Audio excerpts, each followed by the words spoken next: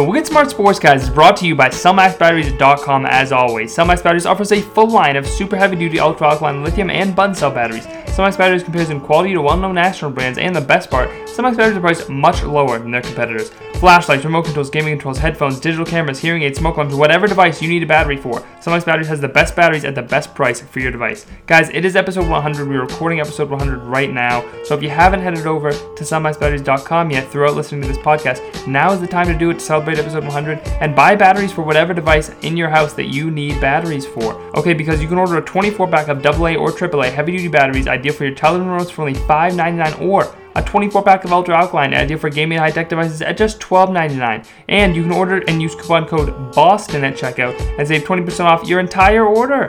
That's coupon code BOSTON, all uppercase, and save big today. CellmaxBatteries.com, CellmaxBatteries.com, the official sponsor of the Wicked Smart Sports Guys.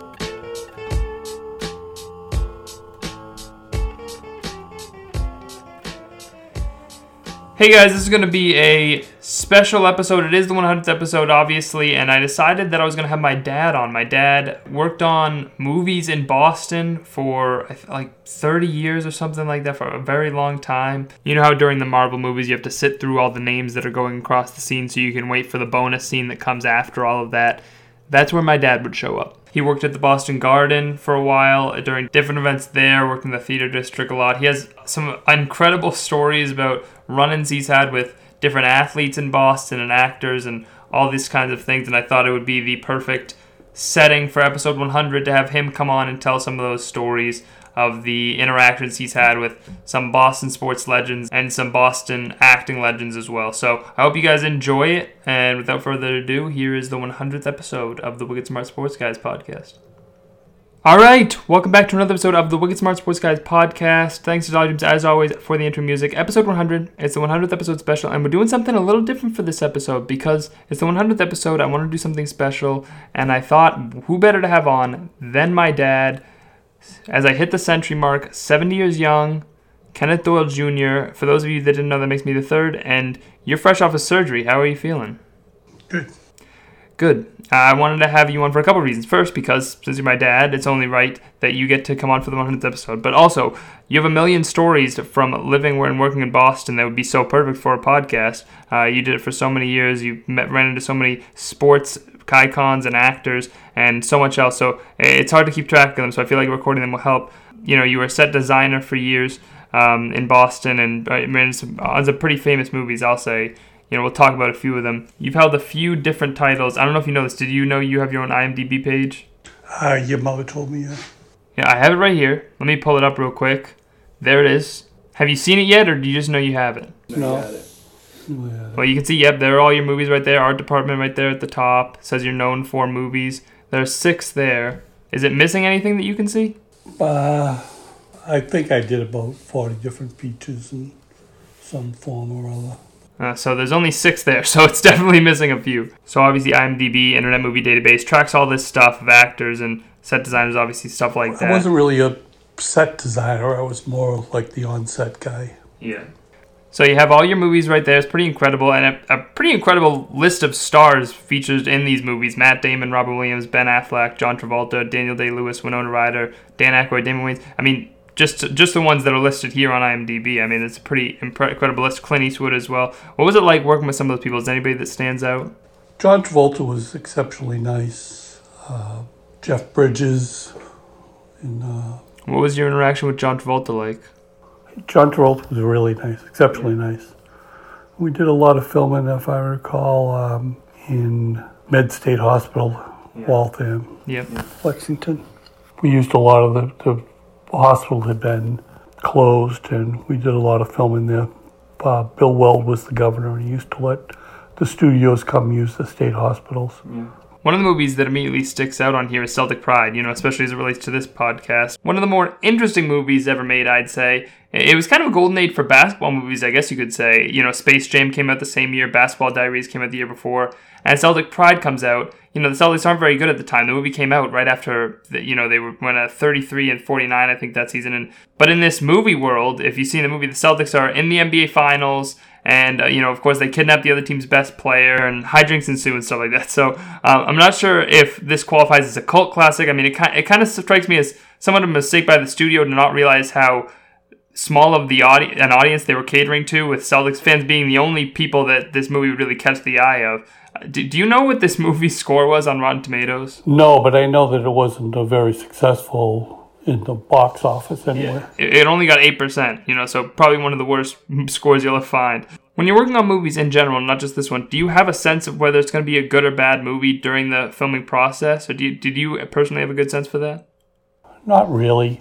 You never do a film in chronological order. You film what's convenient for the studio. So if you're in one place and you have scenes over several months or even over years, you'd film it all pretty much at the same time, changing the decor and the outside to match whatever season it is. So you have a sense of what's happening in the movie, but you don't really have the story. I mean, from reading the script, obviously, you know what's going on, but it's never filmed in chronological order. So you got the scripts for all these movies? Yes, yeah.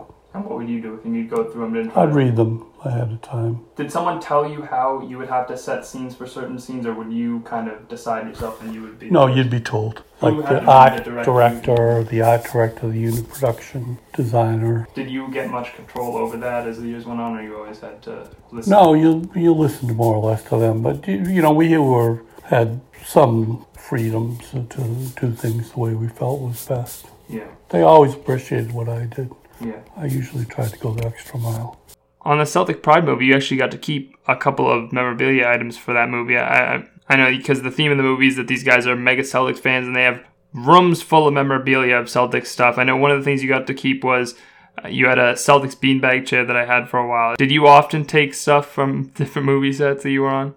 I can't recall any. No. I know in the basement of our old house there were a number of different things down there from you had in the movies that were stored down there, and then there was the flood in the basement that kind of ruined a lot of that stuff, unfortunately. I thought about opening a prop house at one point.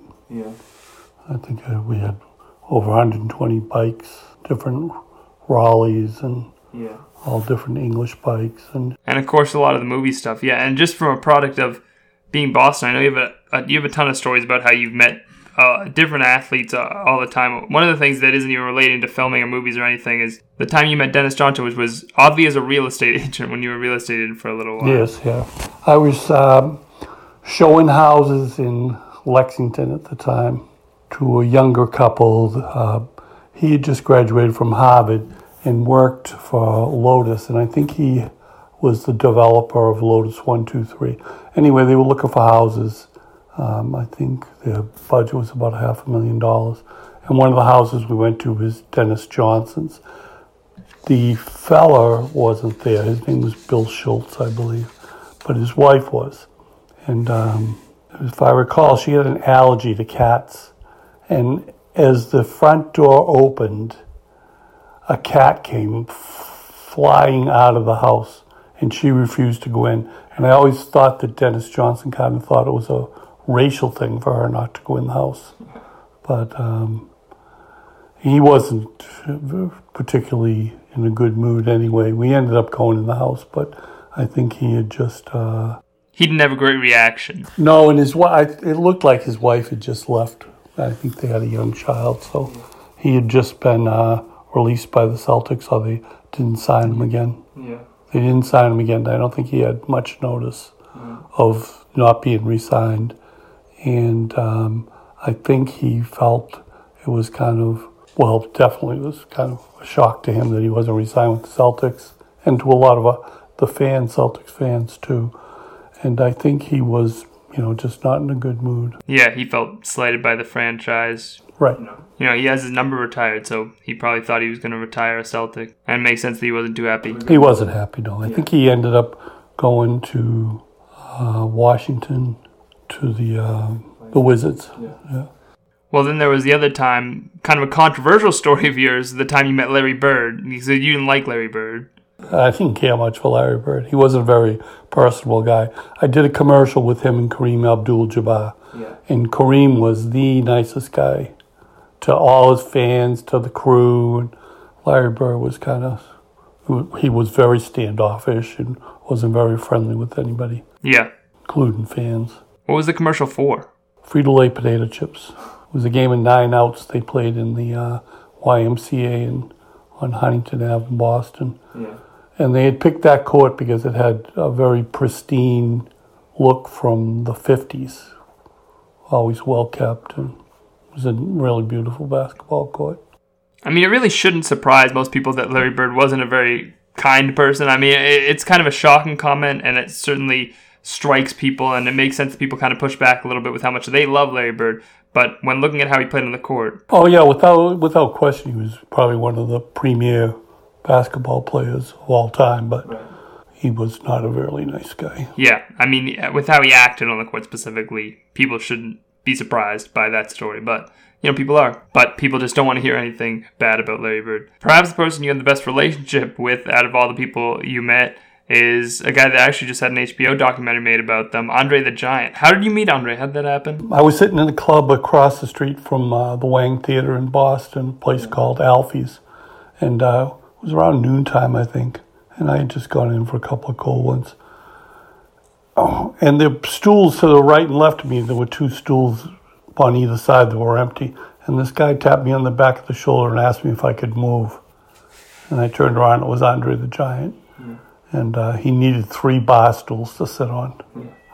And I ended up becoming pretty good friends with Andre. Wow. At what point was this in his career? Was he already doing The Princess Bride? And I think he had done that in like the 80s, late 80s maybe. And this was probably around late 80s or early 90s, but I think he had already done Princess Bride. He was kind of well known as a wrestler anyway around Boston. Yeah. He had wrestled professionally for a lot of years. You did some wrestling events at the TD Garden. Did you ever do one of his wrestling events? I never did one of his, no. What was he like? Because I know specifically in the HBO documentary they talked about how much pain he was in caused by his disease. He was a really nice guy, though. Yeah. Really nice guy.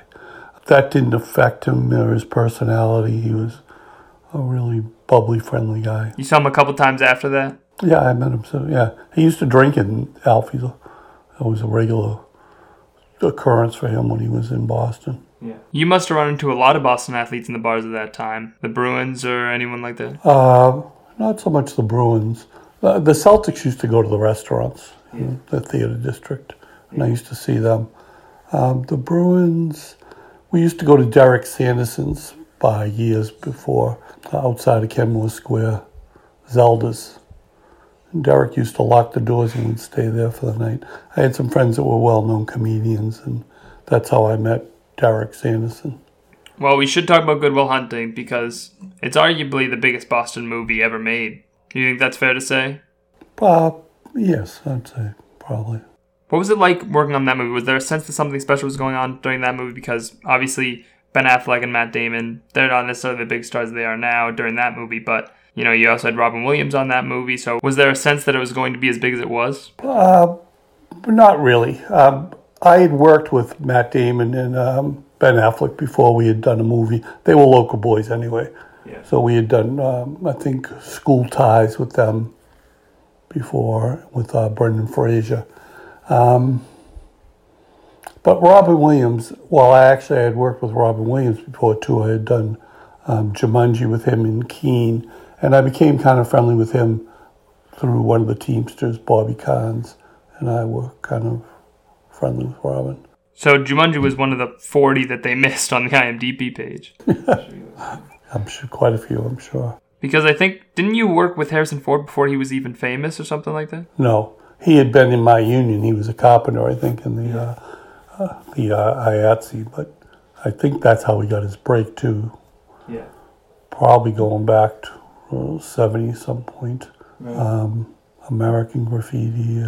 But, he had been a carpenter in the union. So for Good Will Hunting, you were invited to the premiere. You didn't even go to the premiere of the movie, did you? Yes, I was working during the premiere. But there was a rap party in Somerville, the Burn, to an Irish bar. Yeah. So I had come from my job in the theaters to the party, but there were only a few people there. Matt Damon and his girlfriend at the time, Minnie Driver, a couple that was running the Four Seasons Hotel, and Robert Duvall and his assistant, and me. Yeah. So we were like the first 7 people there. So and you walked in, they were already sitting down? Yeah. They said, come sit with us. That's pretty crazy that you just walked in. You were sitting at the table with Matt Damon and his girlfriend and all those people alone while the premiere was going on just however many blocks away. But getting back to the movie a little bit, one other thing about Good Will Hunting was that a lot of the stuff on set was your stuff. True, yeah. About half of it. And Robin Williams' office, a lot of the stuff was your military stuff from Vietnam and... Yes. His apartment, I think, was on 60th Street in Southie. Did the director ask you for that stuff? Or? No, Robin Williams knew that I was a Vietnam vet from when we did the Jumanji. I think someone told him. Yeah. So he asked if I was on the work. And I wasn't actually on the set. I was part of the set dressing crew. I think the second set dressing crew or something. But one of the teams has asked me, they said, Robin Williams wants to see you, and he's wondering if they can use some of your stuff. And so they put some of the stuff in the movie, put it in the background, and then afterwards he signed it for you, right? Right, yeah, he did. Were there certain things you didn't want him to sign? No. Yeah, he asked me if he could sign it, and I said yes. Do you still have that stuff? I do, yeah. On The Crucible with Daniel Day-Lewis, was it weird working with Daniel Day-Lewis? Because I know he's very method actor. It's kind of a public thing of how serious he gets into the role and everything like that. Was it weird with him on set being so in character all the time? Was that something you ran into? Well, Daniel Day-Lewis was very unique in the fact that he came a couple of months before the filming even started and joined our union and worked as a carpenter. So we got to know him pretty well. I mean, we played football together in lunch hour and, would see him throughout the day. And, he was a really good worker. And he was kind of skilled as a carpenter, too. But he got right into, the time period was like the late 1600s. And he was generally a really good guy. And then Winona Ryder was in that movie, and this was right as she was kind of rising to stardom, right? No, she was a pretty well-known actress by then. I had worked with her when she was about 16. Actually, she played Cher's oldest daughter in the movie called Mermaids. Yeah. And now I would say for The Crucible, it was probably like 15 years later. So she asked me if she could have half my package of fig bars or something. Well, then in 2003, you worked with Clint Eastwood on Mystic River. And then after the movie, I don't know if it was Clint Eastwood or someone else, but they called up to you and asked you, basically asking you to move to California and be on his personal crew. Right. They're trying to gauge your interest in potentially working. Yeah, and I wasn't. All my family's in this area, so. Well, also, so this was 2003. You have 4 kids. You have 3 that are under the age of 7. Were you even able to really give consideration to what the offer was? I was going to leave my mother and my family. And so you didn't even give it a second thought? I didn't, no. Yeah, it would have been pretty cool to work with Clint Eastwood on all those movies. Yeah, he's a good guy. I didn't really, first of all, it wasn't Clint asking me, it was one of his carpenters. And second, I really wouldn't consider moving to California. Yeah. My mother was still alive at the time, and I never really considered it. And then you had the knee surgery, you had to stop working on stuff like that. Well, I think it was the stents in my heart that kind of promoted the union to push me to retire. Did you ever try to go back, even though the union wouldn't let you? I would have liked to have, but unfortunately, when you're done with the union. All right. Well, thanks for coming on, and thanks for not leaving me when I was 5 to go work with Clint Eastwood in California. Yeah. I appreciate you coming on for the 100th episode. Well, congratulations. Good luck. I listen to your podcasts, and they're really good. You do a great job. Thank you. Thank you. All right. Well, guys, that's going to do for episode 100. Hope you guys enjoyed it. We'll be back later this week for a Bruins Blues series preview with Jeremy, so keep an eye out for that. But remember, you can follow me on Twitter at KJLGBS. You can follow the pod on Twitter at WickedSmartPod. Check out everything over at Guy Boston Sports. Thanks for listening, guys, and we'll see you next week.